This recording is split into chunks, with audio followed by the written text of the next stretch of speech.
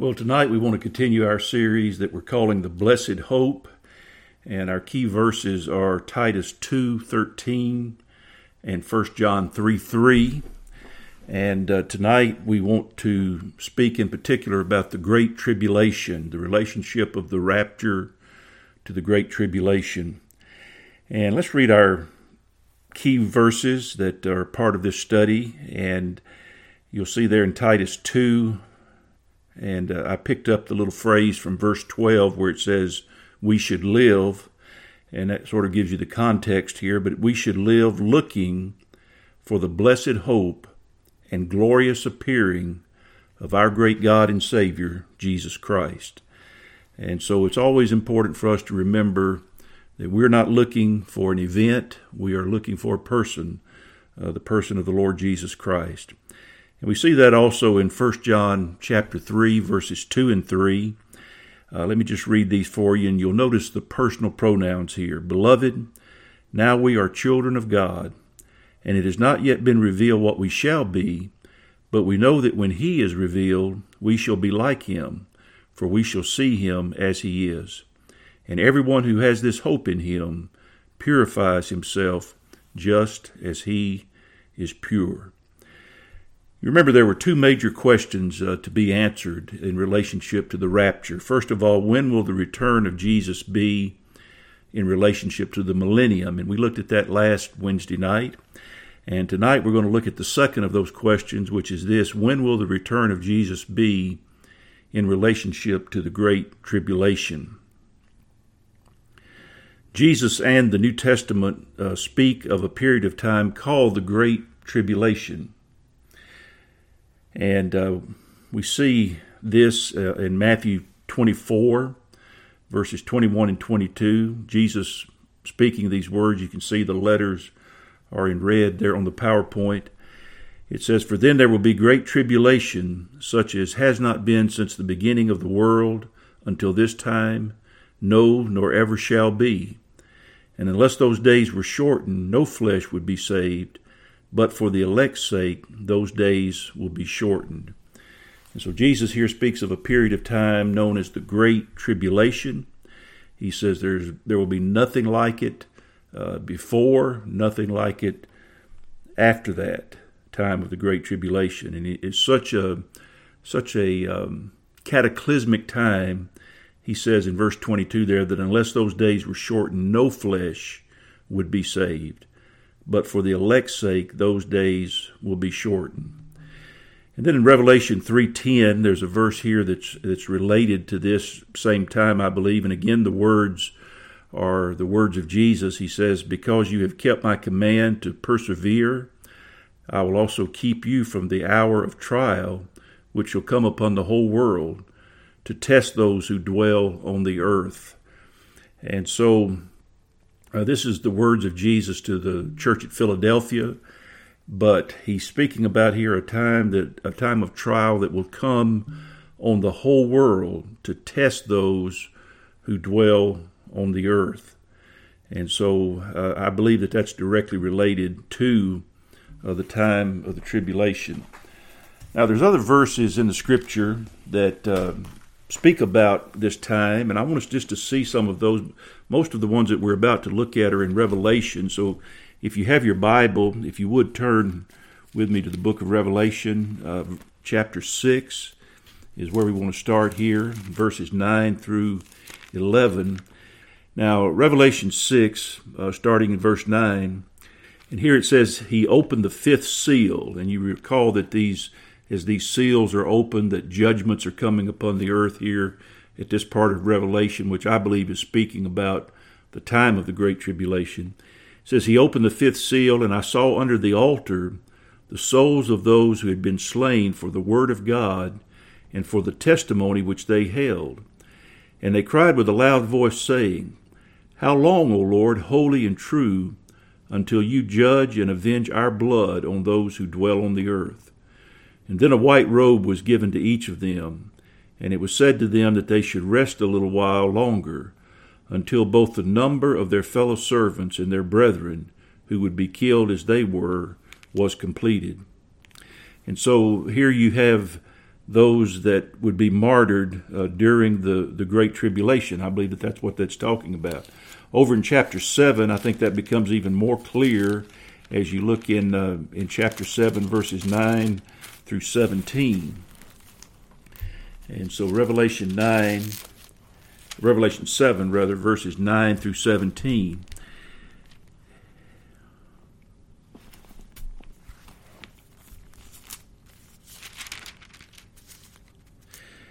And it says, "After this I looked, and behold, a great multitude which no one could number, of all nations, tribes, peoples, and tongues, standing before the throne, and before the Lamb, clothed with white robes, with palm branches in their hands, and crying out with a loud voice, saying, Salvation belongs to our God who sits on the throne, and to the Lamb.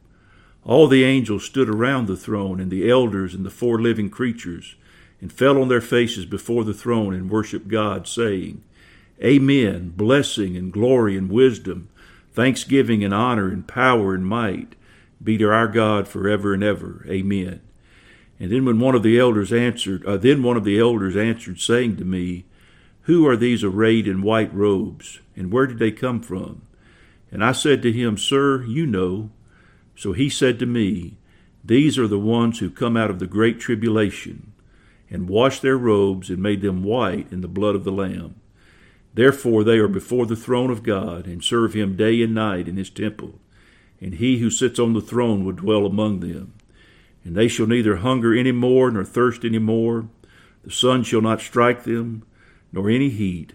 For the Lamb who is in the midst of the throne will shepherd them, and lead them to living fountains of waters. And God will wipe away every tear from their eyes. And so here's a prophecy into the future about those who had come out of the Great Tribulation, those who had been martyred during the Great Tribulation. If you'll turn to Revelation 13, in this chapter you have a great chapter here about the time of the Antichrist on the earth, and it tells here about his reign and about his reign of terror against the saints. It will be a terrible time for the saints of God who are on the earth at that time.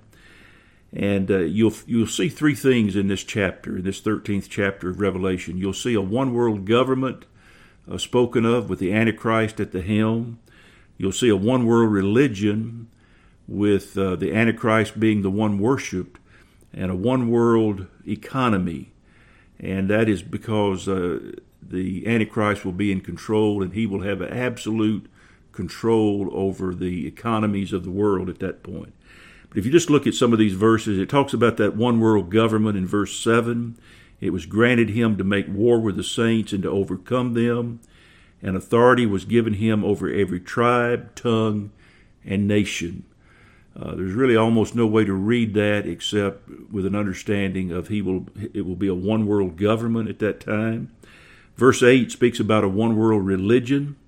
All who dwell on the earth will worship him, speaking of the Antichrist, whose names have not been written in the book of life of the Lamb slain from the foundation of the world. And down in verse 12 it speaks about that some more. It says that the false prophet will cause others to worship the beast. It says he causes the earth and those who dwell in it to worship the first beast, who is the Antichrist. He deceives those who dwell on the earth, verse 14, by those signs which he was granted to do in the sight of the beast, and as many as would not worship the image of the beast to be killed. And so there you have a one-world religion, the Antichrist, who is in authority on the earth, demanding that all people worship him, and those who do not worship him will be killed and will be martyred. And so this relates to those previous verses that we've just looked at in Revelation in the other chapters, the earlier chapters. And then it says in verse 16, he causes all, both small and great, rich and poor, free and slave, to receive a mark on their right hand or on their foreheads, and that no one may buy or sell except who has the mark of the name of the beast or the number of his name. And then it says, here is wisdom. Let him who has understanding calculate the number of the beast, for it is the number of a man. His number is 666. And we know that there's a great mystery involved in that. We do not understand exactly what that means, to calculate the number of his name, and his number will be 666. But the one thing that is clear is that it will be a one-world economy. No one can buy or sell unless they have the mark of the name of the beast or the number of his name. And then in Revelation chapter 20, which we looked at last week, and I don't want to go back over all those verses again, where we looked here about the millennium reign of Christ. But I do want us to see, beginning in verse 4, where it speaks about those who come out of that time of the Great Tribulation and enter into the time of the millennium. Verse 4, John, of course, writing, he says, I saw thrones, and they that sat on them, and judgment was committed to them. And then I saw the souls of those who had been beheaded for their witness to Jesus and for the word of God, who had not worshipped the beast or his image, and had not received his mark on their foreheads or on their hands. And they lived and reigned with Christ 1,000 years. But the rest of the dead did not live again until the 1,000 years were finished. This is the first resurrection. Blessed and holy is he who has part in the first resurrection. Over such the second death has no power, but they shall be priests of God and of Christ, and shall reign with him 1,000 years. And so it's speaking there about all believers, those who have been believers throughout the centuries, throughout the Christian centuries, the Old Testament saints. All of these will be part of that first resurrection. But it mentions here specifically those who were beheaded. And I mentioned to you last week that word beheaded there is a word which came to mean to be martyred in any way, not just to have the head chopped off, but to be martyred in other ways as well. And so these martyrs are those who refuse to take the mark of the beast during that time of the Great Tribulation. They will be killed, but then they will live again, and they will reign with Christ for 1,000 years. And then one other place I want us to look, just to see the Great Tribulation, how it's mentioned here in Scripture, and that is 2 Thessalonians. And look in chapter 2, and I want us to look at some verses here where it speaks about the Antichrist and his reign and his demand to be worshipped during this Great Tribulation. It says, Now, brethren, concerning the coming of our Lord Jesus Christ and our gathering together to him, we ask you not to be soon shaken in mind or troubled, either by spirit or by word or by letter, as if from us, as though the day of Christ had come.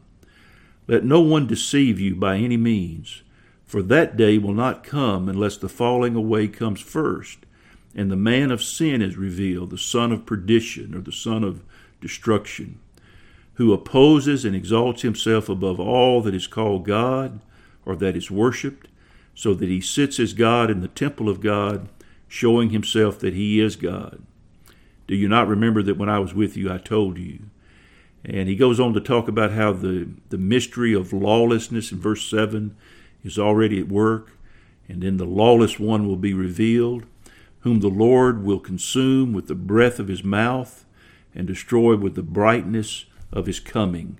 And so this is something that will happen at the end of time. This is not something related to the events of AD 70 in Jerusalem. Paul is clearly here writing and prophesying about some events that will take place just before the end of time, because the person who comes, this Antichrist who comes and is revealed, it says the Lord will consume with the breath of his mouth and destroy with the brightness of his coming. And evidently the folks in Thessalonica, the Thessalonians, they had received some forged letter that pretended to be from Paul, saying that the day of Christ had already come, that is, his second coming had already come. And Paul says, don't be troubled by that.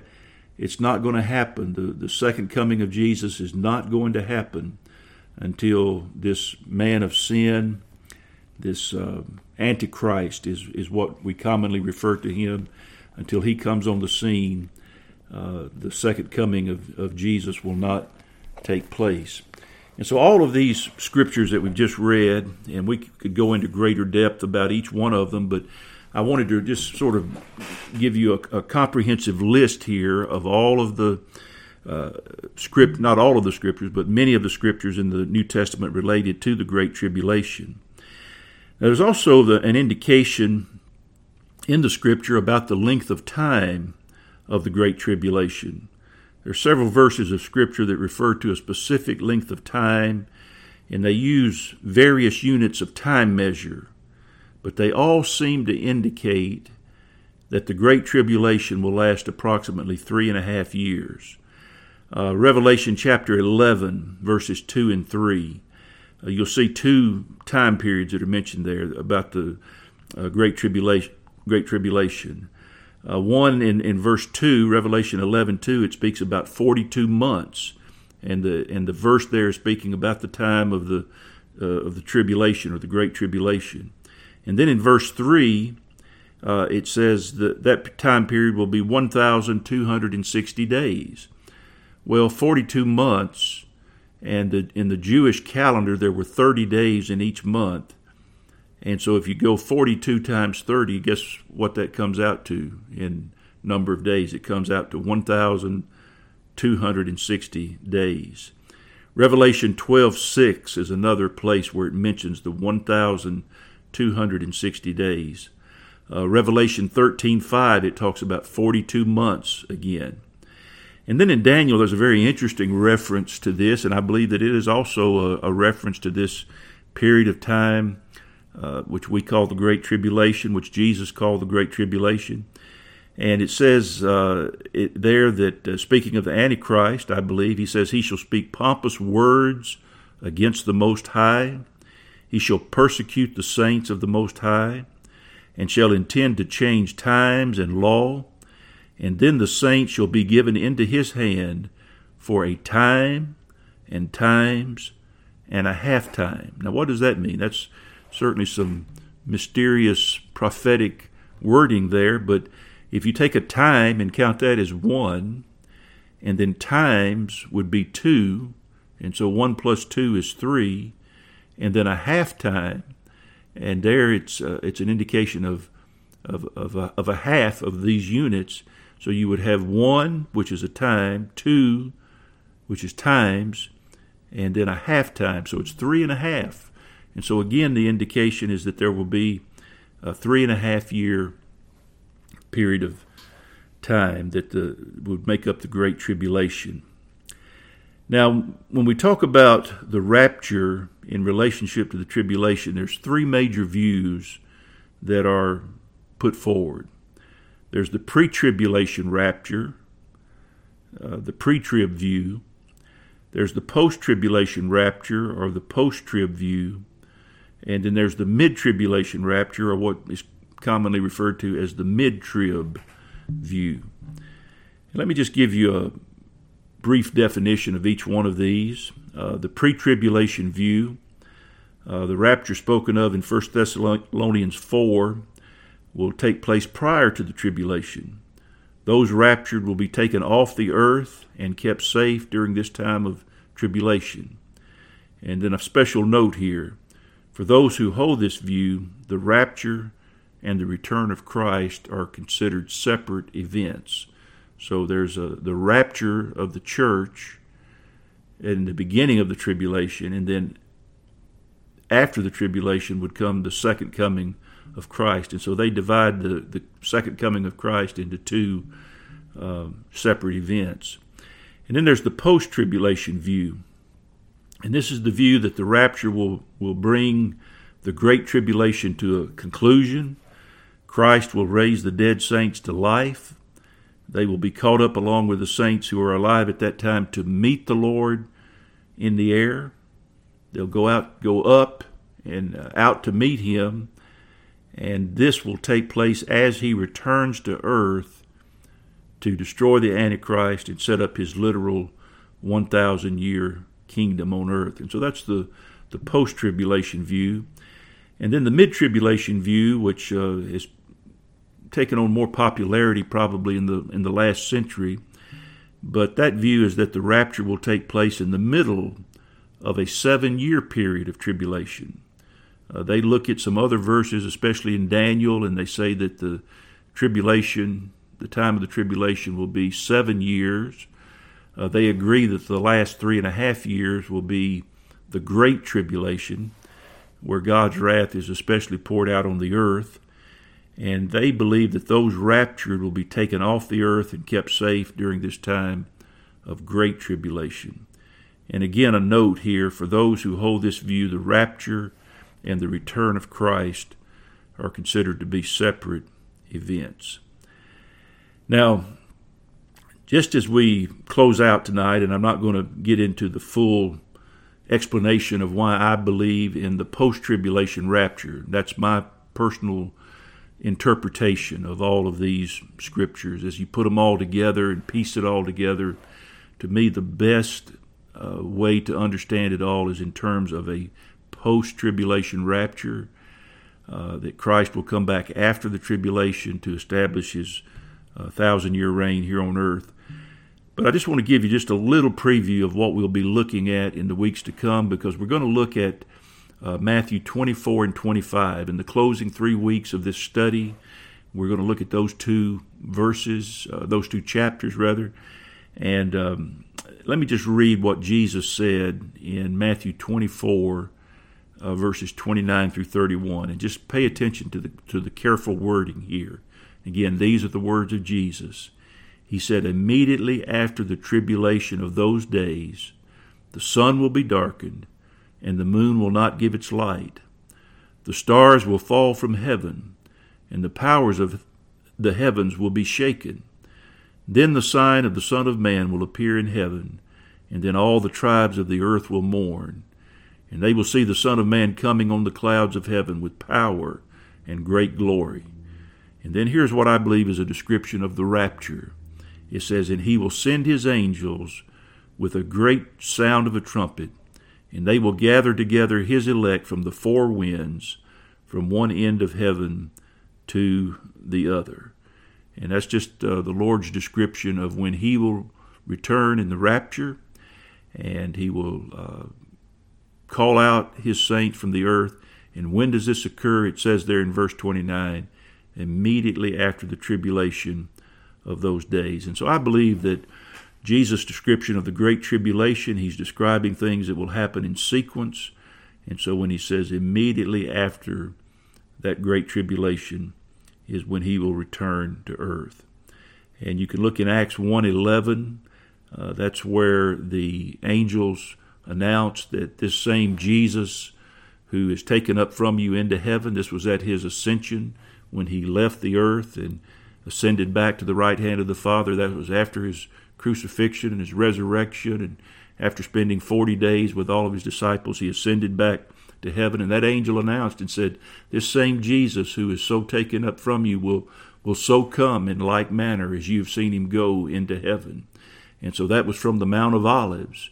And then in Zechariah 14:4, the scripture tells us that when Jesus returns, he will return to the Mount of Olives. And so when that rapture occurs, the saints will be caught up together to meet the Lord in the air, to meet him, but to meet him as he's returning to earth. And we will come back with him immediately to the earth. There's no 7-year period of time where we'll be away from this earth or anything like that.